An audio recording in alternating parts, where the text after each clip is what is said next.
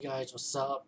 Today's a special treat today. I'll be talking about Count Dracula movies, but not your ordinary Count Dracula movies. I'll be talking about all of Christopher Lee's Dracula movies. Hopefully, I need to get one more on my set to complete this review, and I'm going to try to talk about each and every one of them. Hopefully, I'll do it by this weekend, but I'm going to start off with the Gene Franco's version of Count Dracula. Again, let me just say, this is not the Hammer horror Count Dracula, even though you got Christopher Lee as the character itself, but this is Gene Franco's version. Special feature, Beloved Count, Gene Franco's featurette. Christopher Lee reads Bram Stoker's Dracula. Soledad Miranda's essay at Still Gallery. It's 97 minutes. It's region 1, and I guess it's not rated because it doesn't have no ratings for this. Let me see. Not rated. Which is good. Not rated. And if I'm correct, what Gene Franco wanted to do with his Dracula is based it more towards the book, unlike Coppola's version or Hammer version of Dracula. Gene Franco wanted to be, like I said, more faithful to where the source material came from. And Bela Lugosi's version is good, without a doubt. And I did like the Hammer horror version much more, but the Hammer horror version, I gotta be honest, it was more fast paced. So yeah, Hammer was my favorite, but the Gene Franco's version of it was really good actually.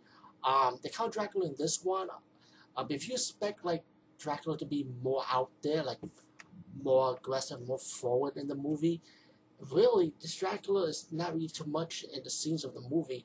You see him in the movie, but not as much as you think you will see him.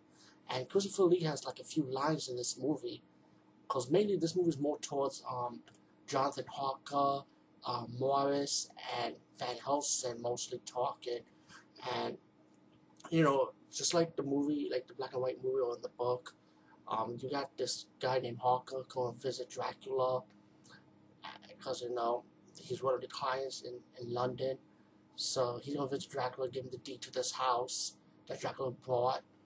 And he's mentioned that he want to move on because he's getting old, and he wants to keep himself up to date pretty much. And then when Harker finds out that this guy's living in a coffin, he just jumped out the window like, and then suddenly he's in a hospital bed now, Harker, and then Van Helsing hospital, and Van Helsing, I think, he got in contact with the fiance of Harker. They come down and visit him, and with the woman's friend, and later on you see Dracula seduce the woman's friend Lucy, and later on she becomes a vampire, and then you get most of the moments is mainly gonna be Van Helsing and Harker's talking. Morris also comes down to visit his fiance, Lucy, who's the one that's bit by the vampire Dracula, and Morris comes down. So maybe the talk is going to be around those three characters, and of course, Harker's fiance too. You also got the guy, the mental patient, played by Klaus Kinski, another icon actor. Rest in peace, by the way. He played like a mental patient who was like one of the victims of Dracula, but he has some kind of psychic links to him,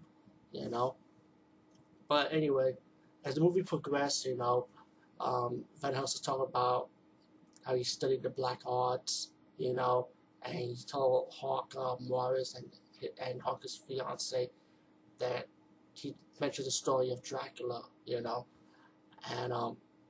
later on, Morris and Harker ended up becoming vampire hunters now, and Morris had to kill his fiance Lucy because she's a vampire now, and as the movie progressed, Dracula, like the more blood he drinks, he becomes younger now, when you see his hair white, his hair's like black now, and he set up a trap to bite Harker's fiance, and then Harker comes in and Morris comes in and